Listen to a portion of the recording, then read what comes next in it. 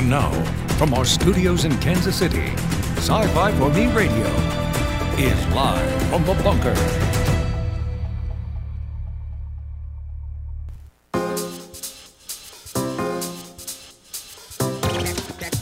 All right, here we go.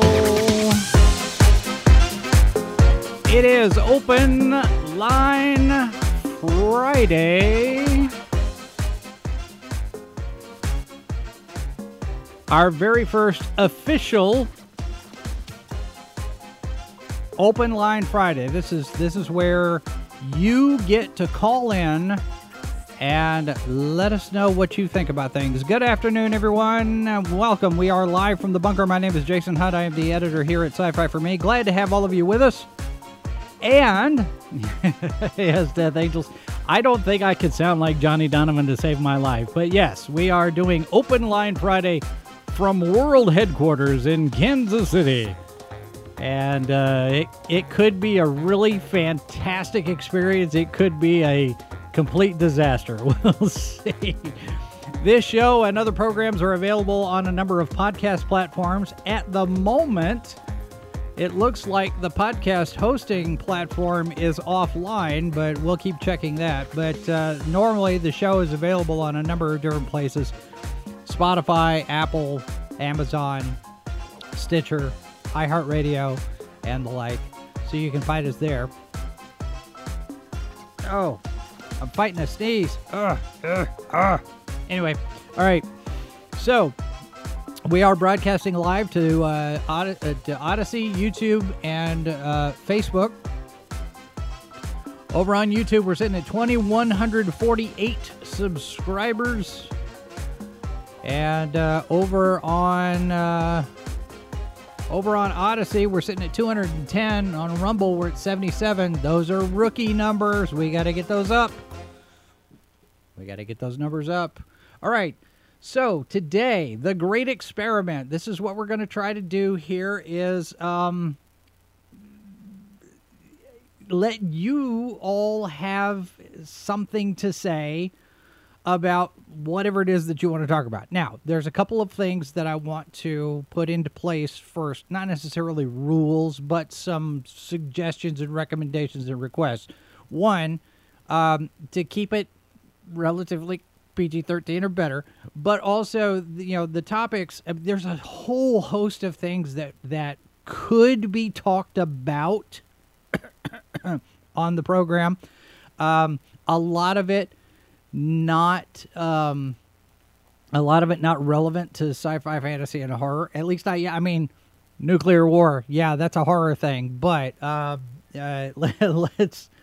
let's not talk politics today. If you guys want to talk Star Trek, you want to talk She-Hulk, you want to talk Rings of Power. I have not watched Rings of Power at all. I have not watched House of the Dragon.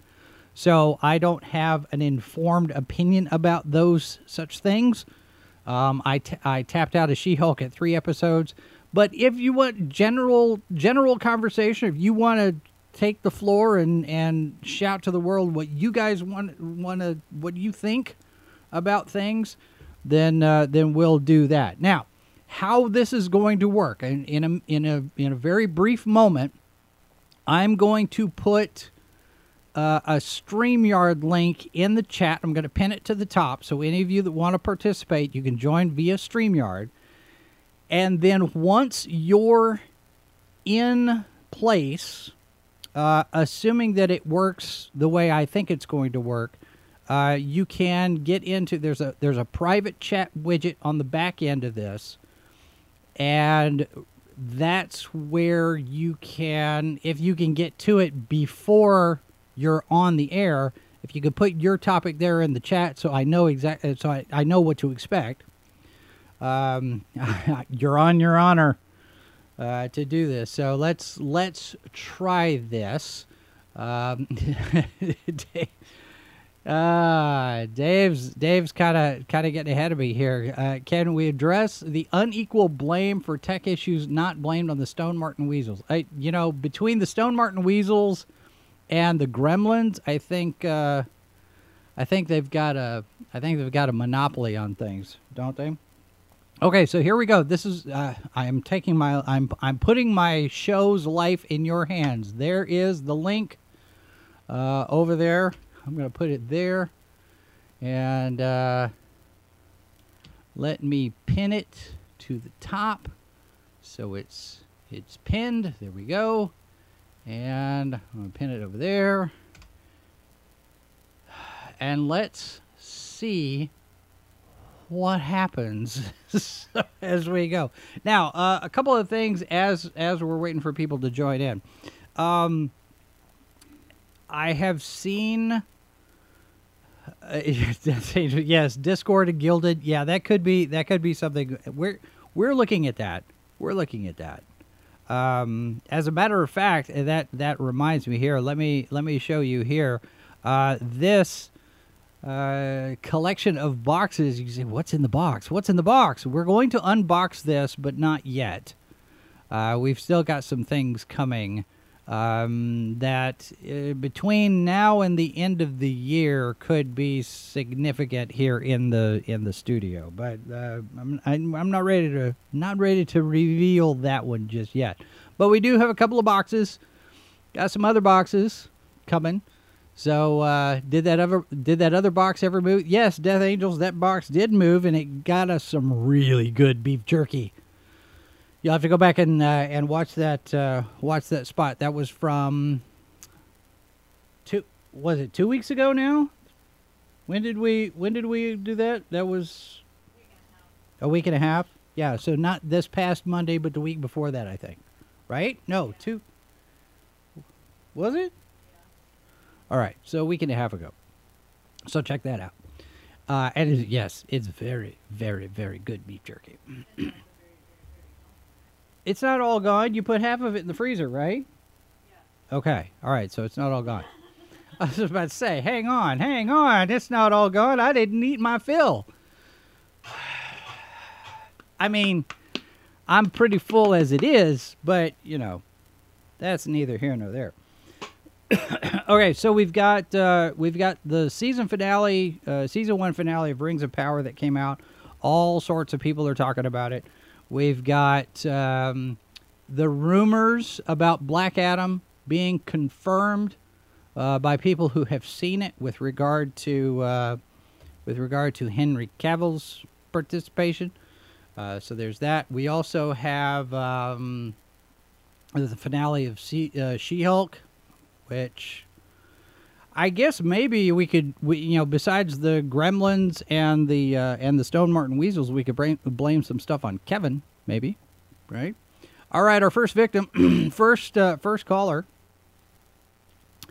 Cam1138 is here in the chat. Good afternoon, sir. Thank you for calling. You're on the air. Greetings. How's it going?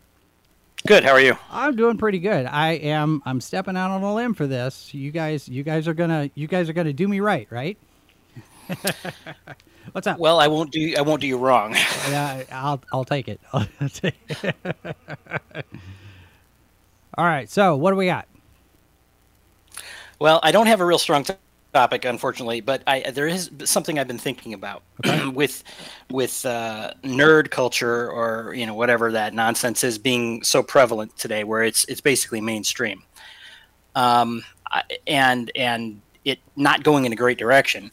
I'm thinking about what ways there might be to get back to the way things were, where sci-fi and fantasy was kind of an actual nerd thing, meaning not mainstream. Kind of thing, kind of underground in a lot of ways. Yeah. As a way of getting back to what a lot of us think it should be. I don't. That's a good question, because I don't know that we can ever get back to that, unless there is a way that you can do it, but in order for us to get back to the way it used to be, where fandom was kind of in the underground, like you said, it probably will involve the death of the genre completely, because you look at how the Westerns phased out and faded out and became unpopular because of the rise of science fiction, crime thrillers, and that kind of thing. I think it's going to take something like that, so where the superhero movies and the science fiction shows and all of these things completely fall out of favor, and the only way that that's going to happen is if they stop making money. And I don't see that happening anytime soon. I think the gatekeeping horse has left the barn, and the people who want to gatekeep most of us fans out of the fandom have burned the barn down. So we're gonna have to build a new barn first in order to kind of shut the doors and say, He-Man Woman Haters Club only here, folks, because we're not going to be able to close it off to everybody, and there's good and bad to that. Well, I think you're generally on the right track, but I think it's already in the process of being killed. I mean, look at what take comics, where they're essentially already transforming superhero comics into something unrecognizable from what superhero comics were in the 70s, 80s, even 90s. So they're, like you said, they're burning it down already. And so if there are fans that still like, again, just continuing with comic analogy here, heroic stories such as you might find in manga today, but not American comics. Yeah. And you have a movement like Comicsgate or other independent comics, Eric July and people like that. They're coming in kind of in the underground zone. What's left is going to be a wasteland. So right. I agree with what you said, but I think there is an opening there that we don't have to burn anything down. They're already burning it down. Well, that's a good point. And I think you're right in that the industry, at least in some corners, they're probably starting to recognize that a little bit, because you got David Zaslav doing the changes that he's doing over at Warner Brothers Discovery, which probably includes DC Comics, because we're seeing some changes there in the lineup, some different titles that are being phased out, they're being canceled, they're being revamped. The latest one being Son of Superman, the whole Jonathan Kent thing being done after issue 18. And, now they're getting a new title, which doesn't necessarily mean that we're going to continue on the path of, gay activist Superman, as opposed to let's do some heroic stories. And, you see the rumor with Marvel and what happened with Mark Brooks and that kind of thing, where they sit there and go, hey, stop doing that on the internet. Stop being a pill. So maybe you're right. It could very well be that the pendulum is starting to swing back a little bit. I mean, on the outside of the fandom, there's video circulating. Alexandria Ocasio-Cortez was at a Q&A down in her district where she represents, and they were heckling her, basically saying, "Hey, you were sent to DC to stop all of this, not buy into it." So there's pushback, not only I think in the culture, but in general, where the regular folk, the general population, are starting to push back on this. So it could very well be that I'm just being a cynic, and you've got a better idea, a better read on this. Well, I don't want to take up too much more of your time, but there is something else about that, and it's a bit of a tangent, but a lot of the mindset, again, I'll refer to Comicsgate. It originally was, we want to reform. We want to get back to the basics. We want you to stop making, whatever politically driven stories. We want to get back to hero stories with Batman, Superman, etc. Right. And then, kind of a second stage, or a later stage at least, of that has been, well, no, we don't want what you have anymore. We're going to make our own thing. And this segues into something else that I've mused about a little bit, and it's like Star Wars, massively popular, probably the most popular property in our lifetimes. Yeah.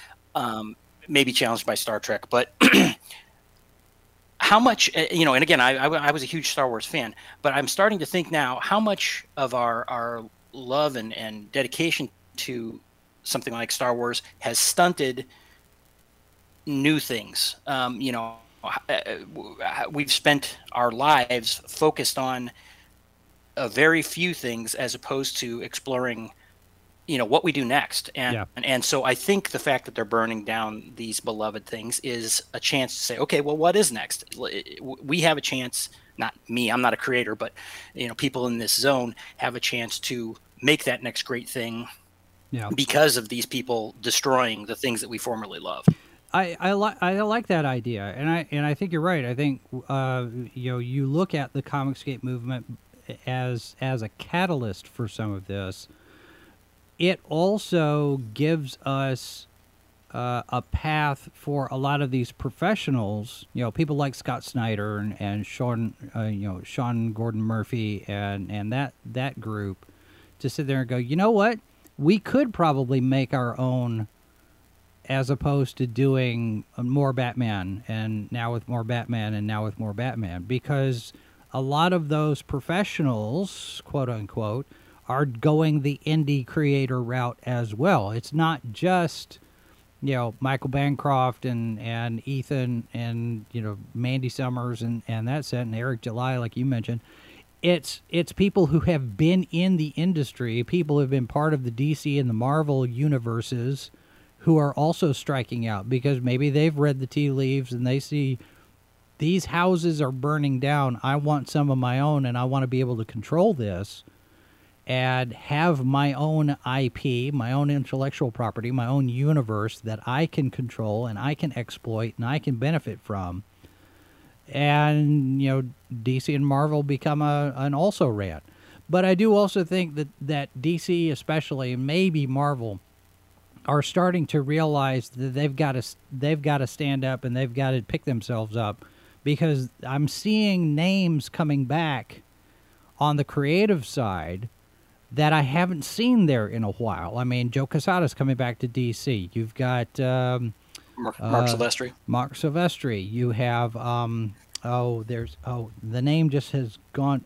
Ordway. Jerry Ordway is coming back yet, and I'm thinking, These are established people, and and then you've got Mark Waid over here saying, please hire me, and Mark Waid's a pretty solid writer when he wants to be, when he doesn't have an agenda to push. He can be a pretty good writer, but they're not using him, which makes me wonder. Okay, well, has he sent out one too many black wreaths?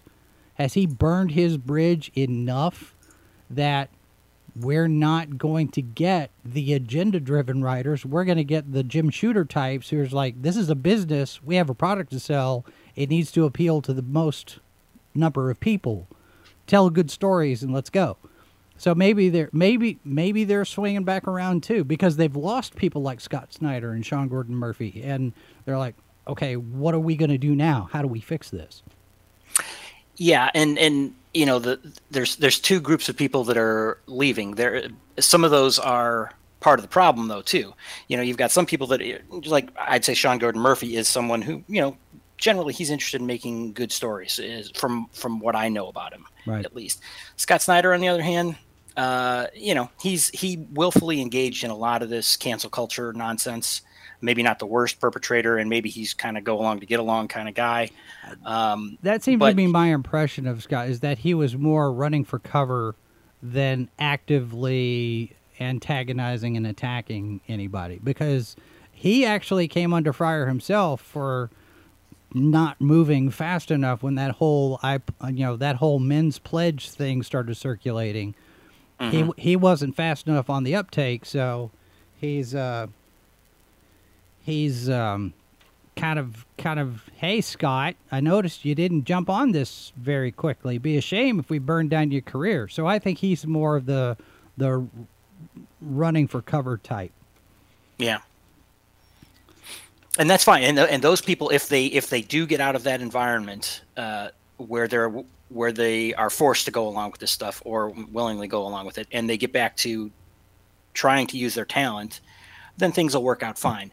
But if it's just locusts moving from one thing to destroy to the next, maybe not. Yeah. Hopefully there aren't that many of those people, and without gigantic multi-billion-dollar corporations backing them up, they won't have any power to harm creators. Yeah. Hopefully, maybe. I don't know. We'll see. But I do think things are going to get better. They may get worse before they get better. There may be that last dying gasp from people like Heather Antos or Gail Simone or Mark Wade or Brooks or Dan Slott, that group. But I think eventually, in the long run, things are going to we're going to be okay, assuming that we don't get all burned up in a nuclear fire, right? Yeah. Yes, it's nice to have the 80s back in that way, I guess. Right? I mean, it's like, it's 19, it's Carter years all over again. Let's go for some nostalgia there, but not the decade I would have picked. Yeah. All right, Cam, thanks very much for the call, sir. It's good to hear you. Thanks for having me on. All right, we'll talk to you soon. And I think I owe you an email. I will get that to you. All right. Breaking news. Yes, you did see Mrs. Boss come over to me in the camera. She handed me this news. This is breaking right now. Robbie Coltrane, who played Hagrid in the Harry Potter movies, among a lot of other things, has passed away at age 72. This is just now coming over the wires. Let's see here. Robbie Coltrane, this is Hollywood Reporter. Veteran Scottish-born comic and actor known for his star turns in the British crime series Cracker and the Harry Potter movie franchise has died. His agency, WME, told The Hollywood Reporter he was 72. I wonder if they have a... It doesn't look like they have a cause of death here. No, I don't see a cause of death. So I imagine we'll probably get more details as the week goes on. But there's that breaking news right there. Robbie Coltrane dead at 72. So that kind of puts a damper on things a little bit. But we jump back and forth here a little bit. All right, let me put this up here. Dave says, loved him in GoldenEye and The World Is Not Enough. Who did he play in GoldenEye? I don't remember him being in GoldenEye. He was in Flash Gordon, Blackadder.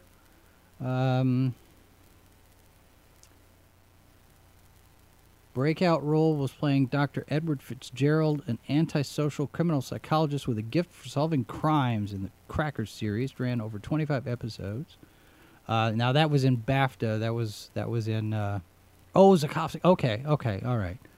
Valentin Zukovsky in GoldenEye and The World Is Not Enough.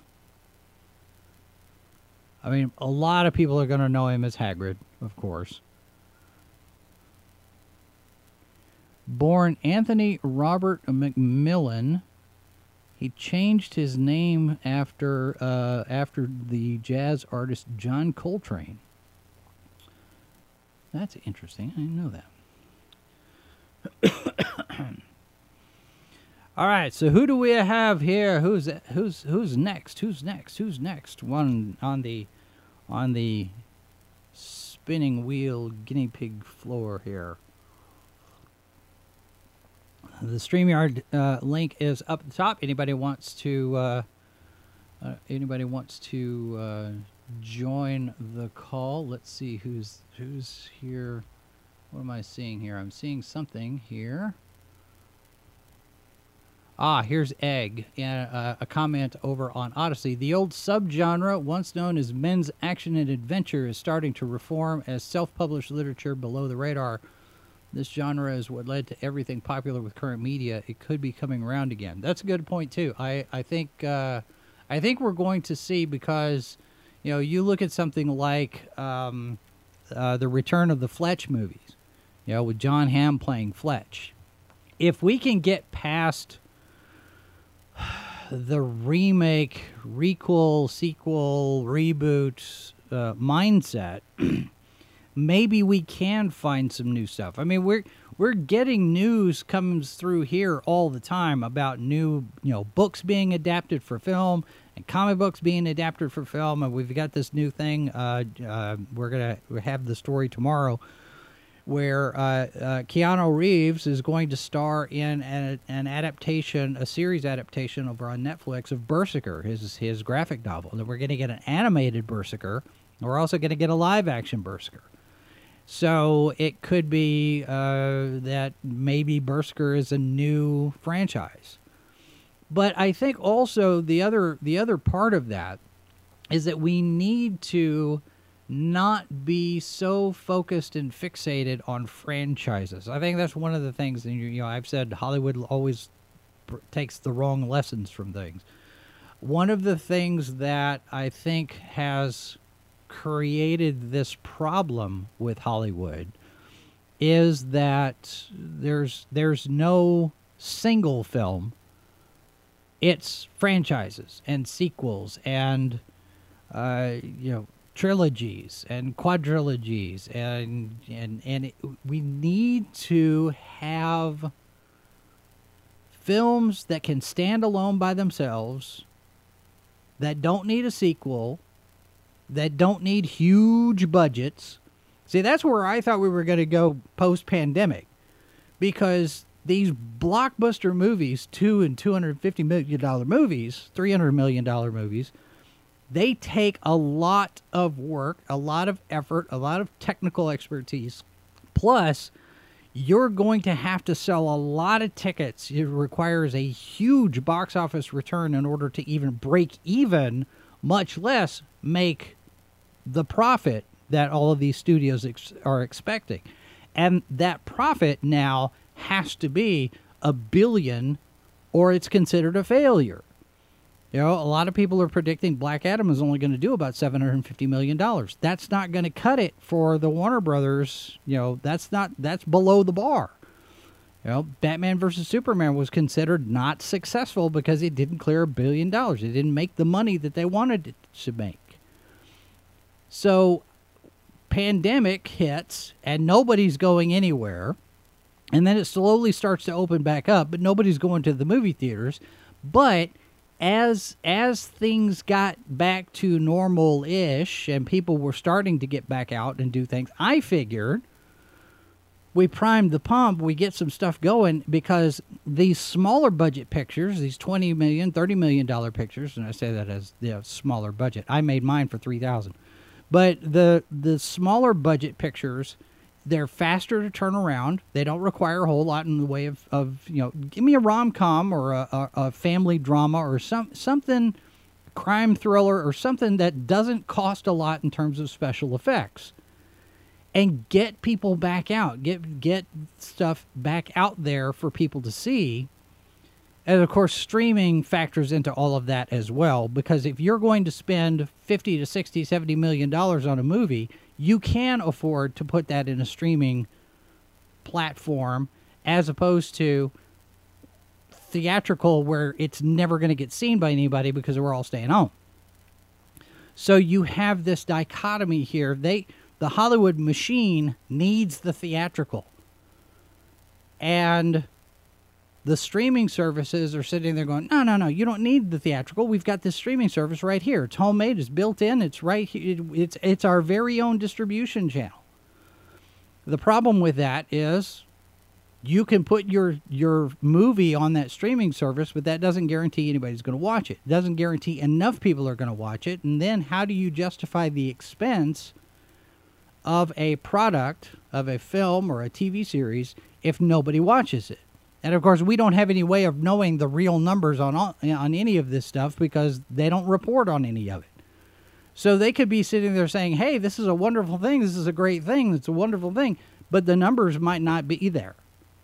The viewing numbers might not be as portrayed by the streaming services. As we saw there, the lawsuit up against... what's the lawsuit? Is the lawsuit against Paramount or Warner Brothers about fudging their numbers?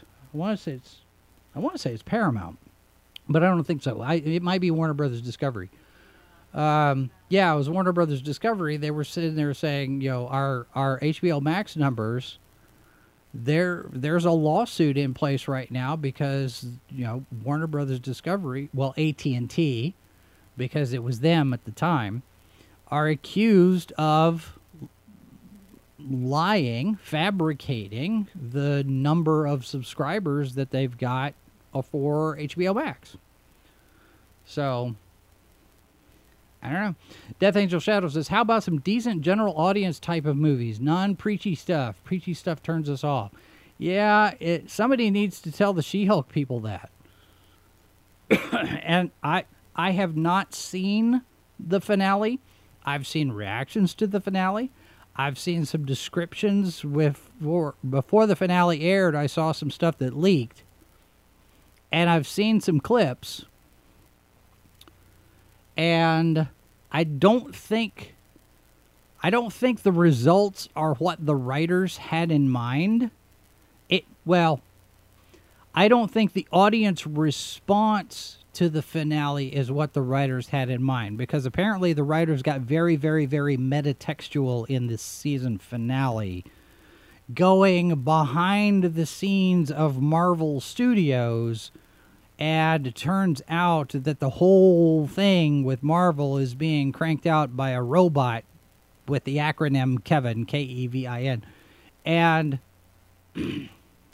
yes, they take a poke at the visual effects. You know, you're gonna have to change to Jennifer off camera, because that's a very expensive thing, and our visual effects teams have moved on. They're all working on Wakanda Forever now. And I don't know that joke is going to fly the way they want it to. I think a lot of the humor falls flat in this series. And for them to do that kind of thing, it makes me wonder just how much shine has buffed off of Kevin Feige at this point, because they're basically poking at Kevin and they're poking at the formula, which is fine. If you want to do that, you need to do it in a way that actually works, and do it without your poke at the fans, at the audience that's criticizing all of this. I don't know. It's okay.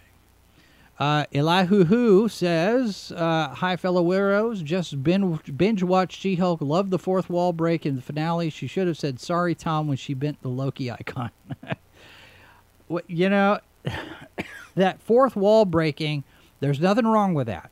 You know, I've seen some people that are complaining about it, saying, oh, Deadpool did it better. Well, yeah, but She-Hulk did it first. And I like that element of the show. The rest of the show, for me, though, was not good. Critical Drinker's got a good video kind of wrap up on the season analysis of that show. And he's got an excellent point. It really does feel like the writers are inserting their own personal problems and complaints into Jennifer Walters' life, and we don't get a whole lot of depth into Jennifer Walters as a character, as a superpowered person, as a lawyer. Of course, you know, we've got the fact that nobody writing this show has any idea how the American justice system works.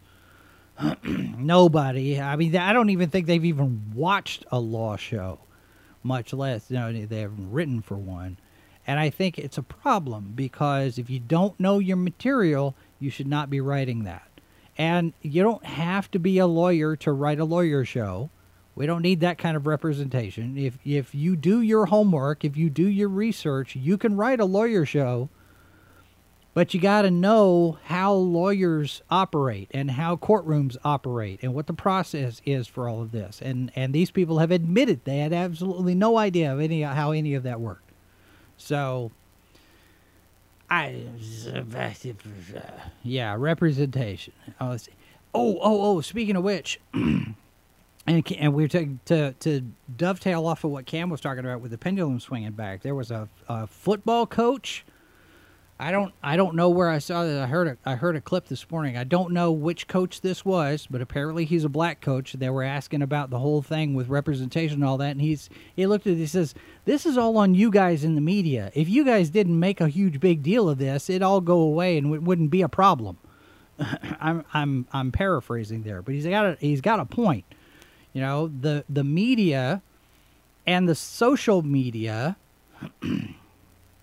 make this a thing much more than it actually needs to be a thing. And I think that maybe possibly might be on its last legs. I don't know. Maybe. We'll see. I don't know. We'll take a real quick break. Open Line Friday continues. Those of you who want to jump on the show, the link is there at the top of the chat. And we will be right back right after this. Stand by. Our transmitters are made from Handwavium. This is Sci-Fi for Me Radio. It's like, okay, hold on. You've got somebody, and all he does is put on some glasses and slicks back his hair, and nobody knows who he is. Nobody recognizes him. It's like that scene in the Green Lantern movie where she looks at him and it's like, Hal? You know, it's like, you just put on a mask and you expect me not to recognize you? The H2O Podcast, Monday night at 8, only on Sci-Fi for Me TV. Good Morning Multiverse, Saturday morning at 11, 10 Central, only on Sci-Fi for Me TV.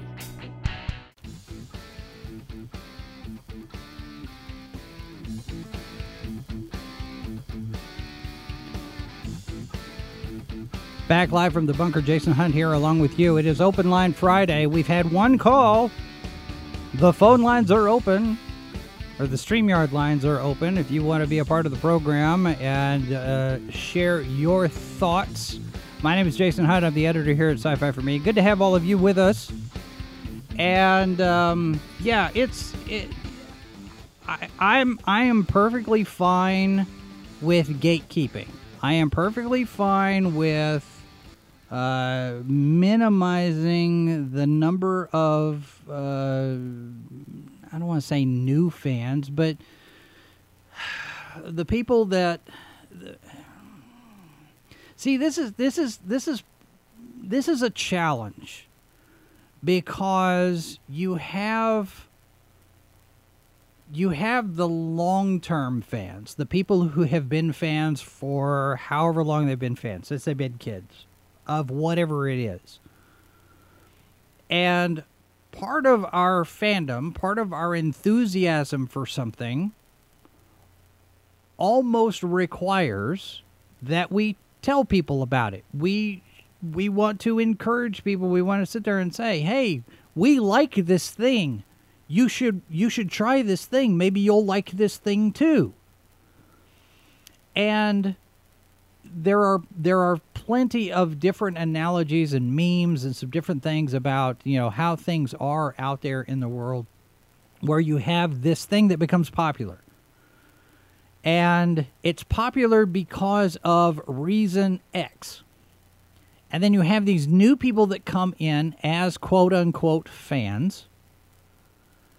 And they get right in the middle of everything, and then they want to change everything. Well, this is popular because of reason X, but we want to emphasize reason 12 instead.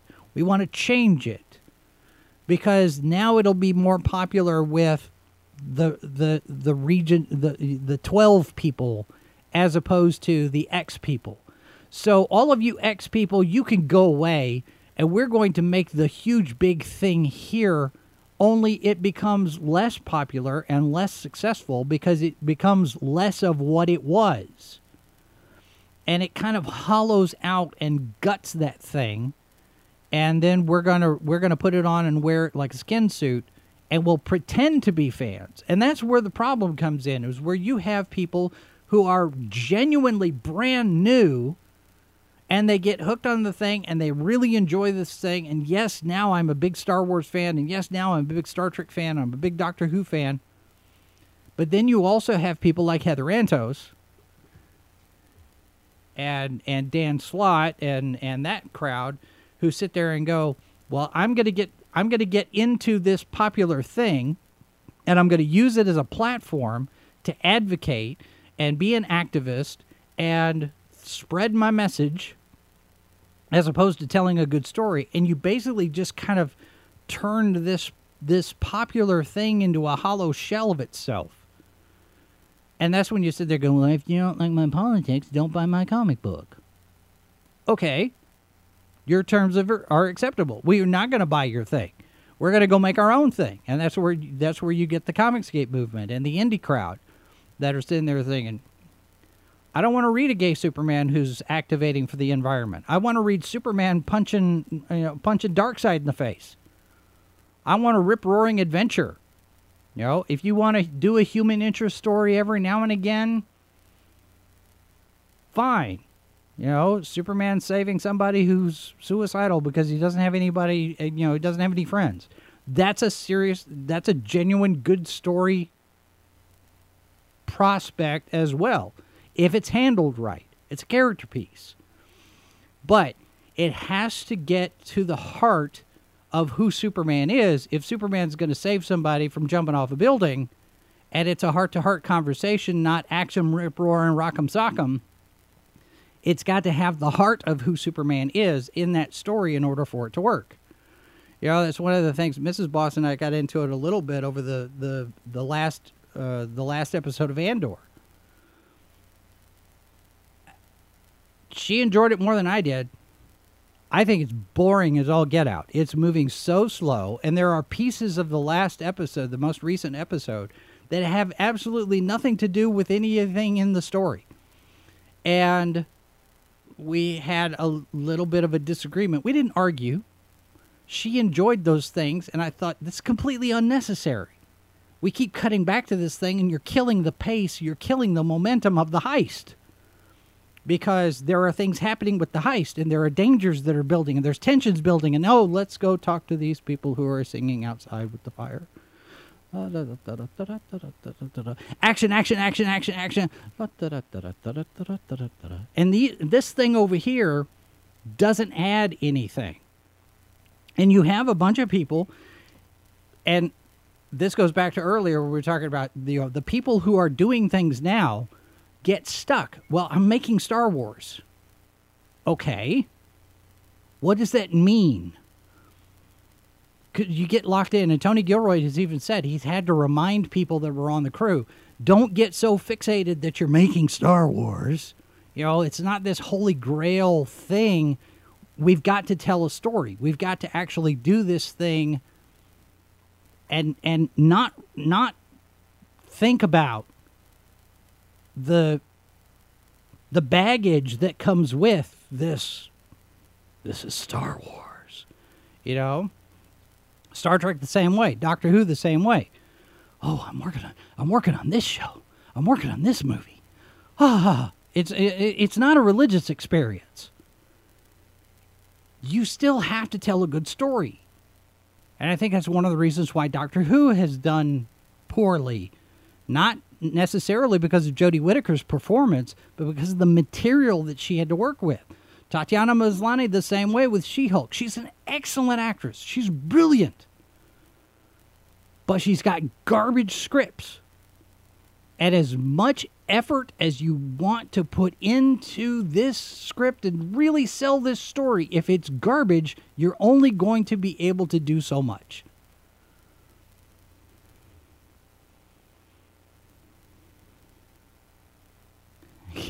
Cam says, spoiler, most of these people don't understand storytelling. I agree. If you're going to do any kind of story, whether it's a TV show or a movie or a novel or a comic book or a short story or anything, web comic, whatever it is, I'm going to tell you, you've got to read at least one book. It's called Story by Robert McKee. It is one of the best reference guides to crafting and structuring a story from beginning to middle to end. And then, of course, you've got Hero with 1,000 Faces from Joseph Campbell, also recommended on that list. Now there are other things that you could do. There's the the various different how to create comic books and how to write a novel in 12 days or these things, and you've got resources that come out available through the November, the National Novel Writing Month. There are tons of resources out there, but those are the two that I would highly recommend among anything else. Story by Robert McKee and Joseph Campbell's Hero with a Thousand Faces, because that gets into archetypes. I mean, you could get into Flannery O'Connor, you could study any of the classic stuff, the pulps, Heinlein and Asimov and Bradbury, and figure, okay, well, what makes this work?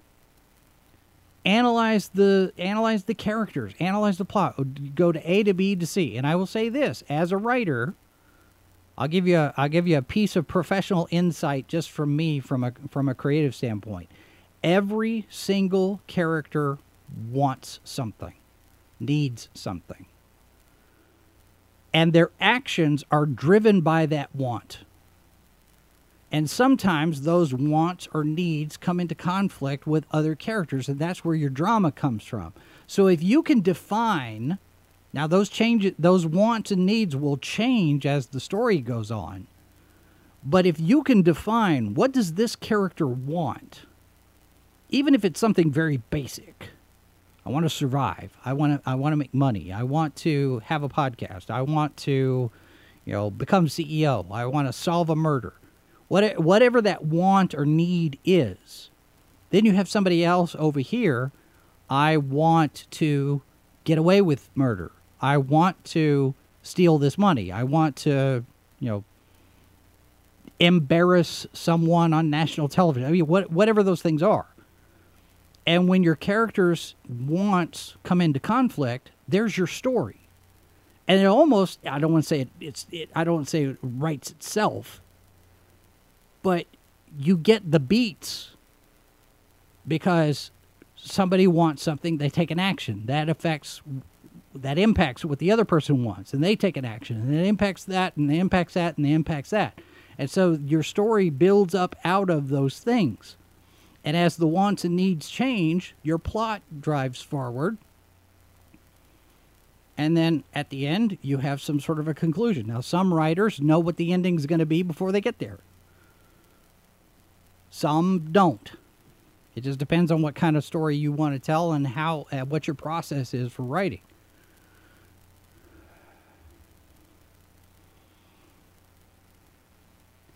Elihu says, what are your thoughts on Quantum Leap? Have you seen it? I have not yet. It's on my list of things. I need to look at it. Going into it, I was not super hyped, just based on what I'd seen, promos and some different articles ahead of time and some different interviews and such.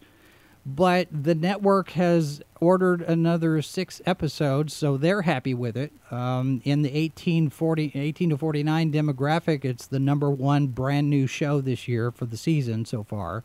So it's successful. Doesn't necessarily mean it's good. It could very well be that the nostalgia factor is playing into that. And I know it's a continuation of the original. It's a sequel, but at the same time, it's kind of a soft reboot-ish. I mean, it's not really, but it's in that requel type of area of story. If they can pull it off, if they can make it its own show and not member-bury the heck out of it, then it should do okay. But it comes down to the writing. A lot of it comes down to what kinds of stories are they going to be telling, and can they execute that plan rather than just, depend on the audience to fill in the blanks with, do you remember that other show? Because that's a recipe for disaster. If they depend too much on the previous show to fill in the blanks of the current show, then the current show's not going to last more than a season, maybe 2. But the network's happy with it. I've seen some mixed reviews, some positive, some half and half. And yeah, Elihu, I know we spent some time in the Project Quantum Leap time period as well. We go back and forth, which is unique, which is good. I mean, it doesn't just become a carbon copy of the original show either, and that's fine. One thing that intrigues me about that is Ernie Hudson's character, because Ernie Hudson's character is from an episode of the original show when Sam leaped back to Vietnam. He actually leaped into this character that Ernie Hudson is playing now. So yeah, it's I'm curious. Yeah, I just haven't had time to sit down and take a look at it and watch it, but it's on my radar. It's on my list. Rings of Power, not so much.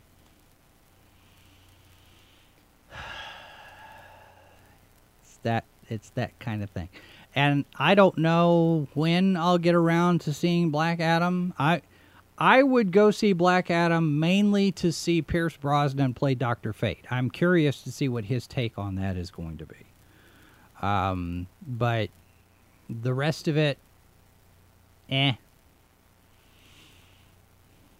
You know, and spoilers for anybody who's interested in this kind of thing. I mean, it does bring back a certain particular superhero in a red cape. But it's, you know, is that enough? Warner Brothers doesn't seem to know where its head's at with regard to the DC film universe. So I don't know. I think a lot of it's going to come down to what happens after The Flash, because for good or ill, whatever you may think about Ezra Miller, Warner Brothers is stuck with The Flash. They've got to finish it. They've got to release it because they've got so much money piled into that. They have to put it out. They have to release it. And so you're stuck with Ezra Miller at least one more time. Do they...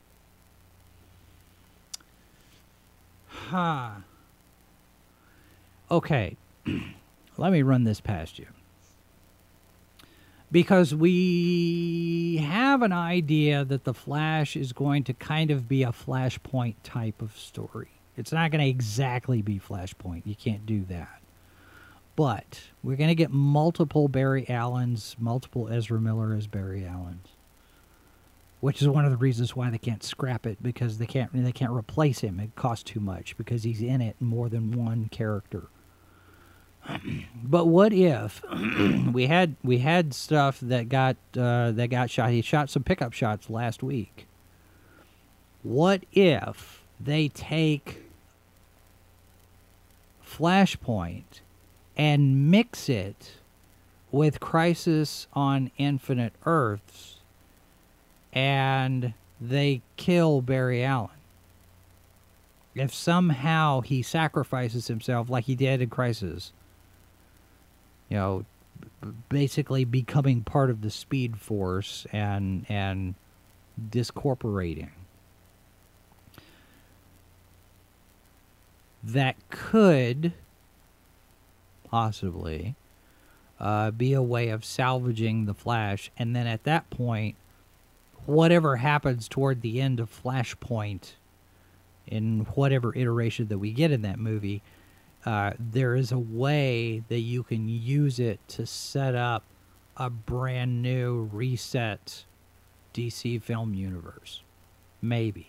The problem with this is you keep resetting the film universe, and you're never going to get to the point where you're as successful as the Marvel films. They wanted to, and the Marvel films aren't even as successful as the Marvel films anymore. I mean, DC,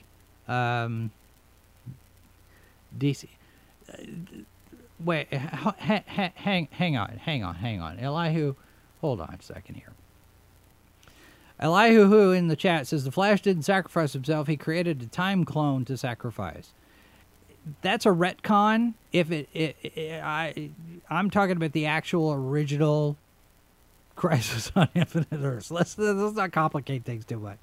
Because if you start thinking about time travel and you start thinking about all of the different ways that you can change things, you could do all sorts of things with it. But the original story as it was presented, Barry Allen died because Barry Allen was gone for an entire generation. There's a whole group of people out there who grew up with The Flash was Wally West. And then you had New 52, and Wally West was gone, and Barry Allen's back, and you have this new Wallace West, Black Kid Flash, and that didn't go over well for some people. Egg over at Odyssey says, Warner Brothers is still more hopeful. They don't know where their head is, but there's no doubt where Disney's is lodged. Yeah, well, yeah. I don't know what's going to happen with Disney. There are signs. Maybe they're figuring out that they can't play politics. I mean, I think Bob Chapek is probably a little bit more aware of that than people want to give him credit for. But who knows? Who knows what's going to happen? I think some of it, and this has been talked about on a number of different channels. You have to also remember that there's a lot of stuff that was in the pipeline the last 2-3 years that were still part of Bob Iger's regime.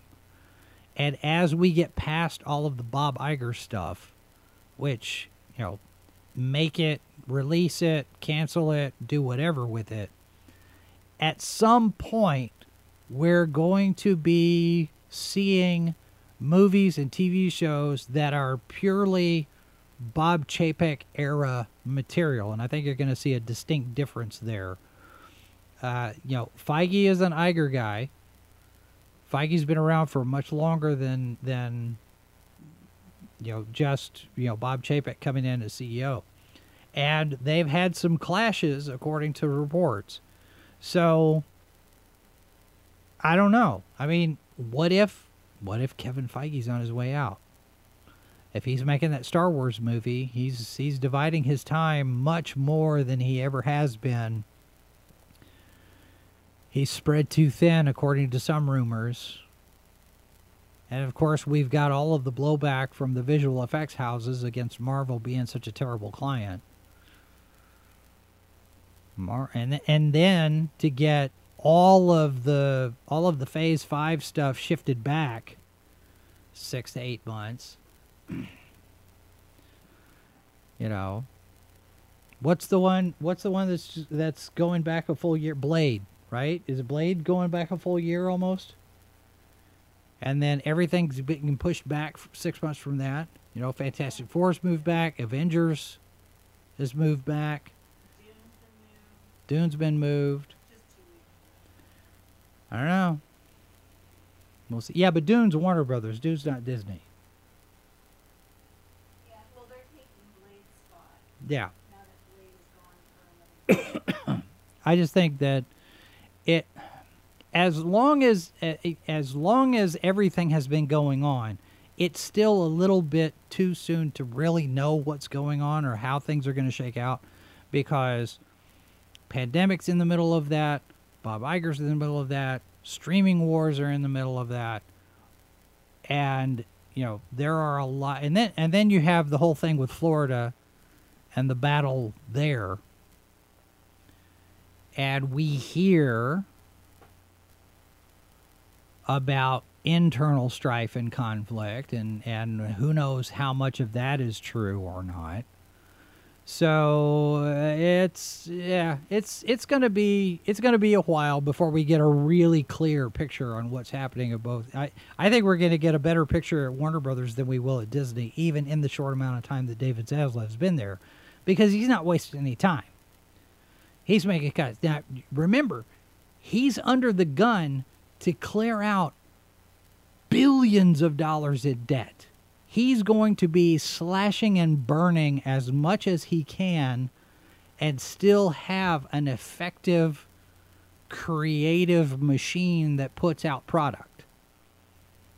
And I agree with him. It doesn't all have to go to HBO Max. Put it where it makes the most sense and makes the most money so you can profit and save your company. Because that's where he's at right now. It's, get the money rolling in and let's save our studio. Saw earlier somebody had come in and mentioned the Robbie Coltrane thing. We did that right before the break. We'd mentioned because Mrs. Boss came over and brought the breaking news. Our condolences to the family of Robbie Coltrane, 72 years old. We don't have a cause of death yet. We might not, but you never know. We could. All right, that's going to do it for today. We're past our hour, and I think today went okay. Went well. We had one call. I mean, you guys are shy. We'll have to do this. We will do this again. I don't know that we're going to do it on the regular. We might not do it every Friday, but we will let you know. We will let you know ahead of time when we're going to do an open line Friday, so you guys can get ready. You're going to have to amp up. Hype yourself, get ready to call because, this is your day. This is your time to shine.